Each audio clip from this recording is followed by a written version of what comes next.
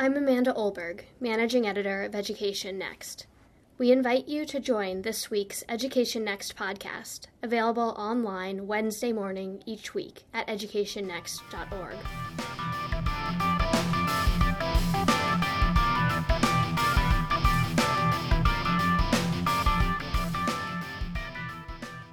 For generations, organizations like the Boy Scouts have used merit badges to motivate kids to master new skills and to recognize and reward them when they do.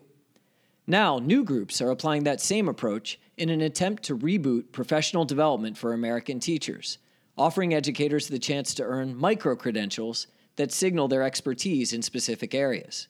Proponents hope micro-credentialing will transform how K-12 teachers are prepared, hired, and assigned classroom responsibilities. But there are a few hurdles that need to be cleared to make that vision a reality. I'm Marty West, Editor-in-Chief of Education Next, and joining me today to discuss the use of micro-credentials in the classroom is Michael Horn. Michael is a distinguished fellow at the Clayton Christensen Institute for Disruptive Innovations, a nonprofit think tank he helped found. He's co-author of the award-winning 2008 book, Disrupting Class: How Disruptive Innovation Will Change How the World Learns, and, of course, he's an executive editor at Education Next. Michael, thanks for taking the time to join me for this week's podcast. Yeah, my pleasure to be with you, Marty. So your column in the spring 2017 issue of the Journal, it's co-authored with Thomas Arnett, and it's called Competency-Based Learning for Teachers.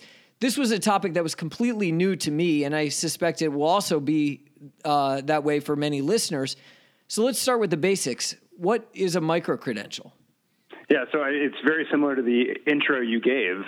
Like a scouting badge, it's teachers completing specific activities to develop a critical competency in use in a classroom. And so, but it's basically a discrete skill or a move, if you will, that they would use in a classroom. And what I think is interesting about this is it's not just them filling out a test to show that they've mastered understanding of some discrete set of knowledge, but that they actually have to apply it in the classroom and show evidence of mastery of that skill. And then they earn a micro-credential that says, hey, this teacher can perfect this form of classroom management, or this teacher can use nonverbal cues to assess student understanding, things like that. So how would they go about being assessed in order to earn the credential to demonstrate their mastery? Yeah, so they use portfolio of work. It could be video of their performance in class. It could be actually evidence of student work changing, any number of artifacts, in essence, that you would assemble as required by the issuer of the credential, and you upload that into a site, and people assess, in essence, does this actually constitute mastery of the skill that we want teachers to perfect here? So proponents of this idea like to contrast it with traditional approaches to professional development for teachers, which are often considered ineffective, inefficient, unattractive for many reasons. Can you help us understand the key differences between this approach and traditional PD?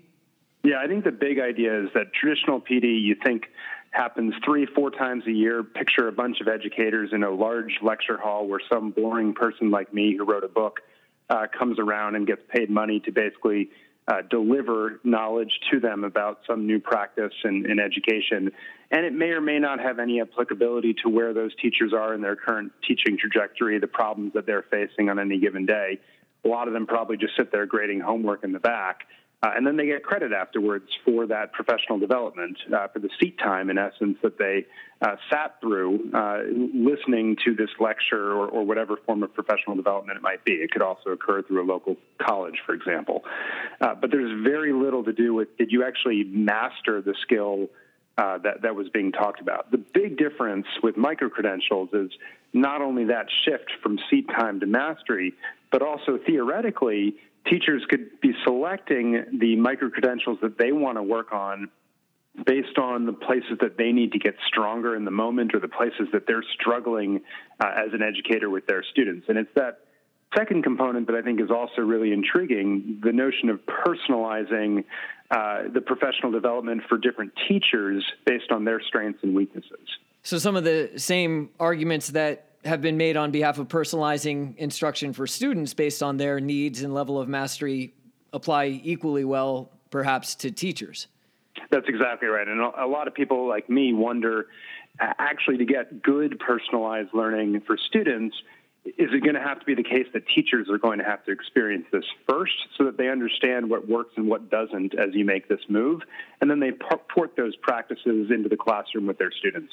Now, the other comparison that comes to mind to me is National Board for Professional Teaching Standards certification, right? And this is a process that teachers in many states undergo to certify them as being a particularly effective educator based on a portfolio of work that's supposed to demonstrate their competence. But maybe this is a unbundling of that form of certification. That's exactly right. Unbundling is the exact word, and it's a more precise understanding of what a teacher can do well, right? You can be pretty good at a bunch of skill sets, get that national board certification, have a couple weak areas, but still get by. This is going to much more closely identify these are the strengths that this teacher has, and the lack of a badge might indicate, well, they haven't mastered this particular part of the craft yet. Now, one of the challenges for national board certification has been demonstrating that teachers who are able to undergo that process are actually more effective in the classroom. Where are we in terms of trying to identify discrete skills or competencies that teachers could demonstrate in order to earn a micro-credential that they're really associated with effectiveness? Yeah, I personally think this is the last mile question that really needs to get answered before we get too excited about this trend. Right now, I don't see much in the way of connection between actual student outcomes and teacher outcomes. So it feels like it's a step change from the traditional PD system that just focused on, did a teacher sit through the delivery of professional development? Now we're saying, did practice actually change? That's good, but it's not good enough. It's not actually tracking to student outcomes themselves. And from my perspective, that's the next step. The promise, I guess you could say, is that the leading platform, in this case, Digital Promise and Bloomboard, have partnered to offer micro-credentials.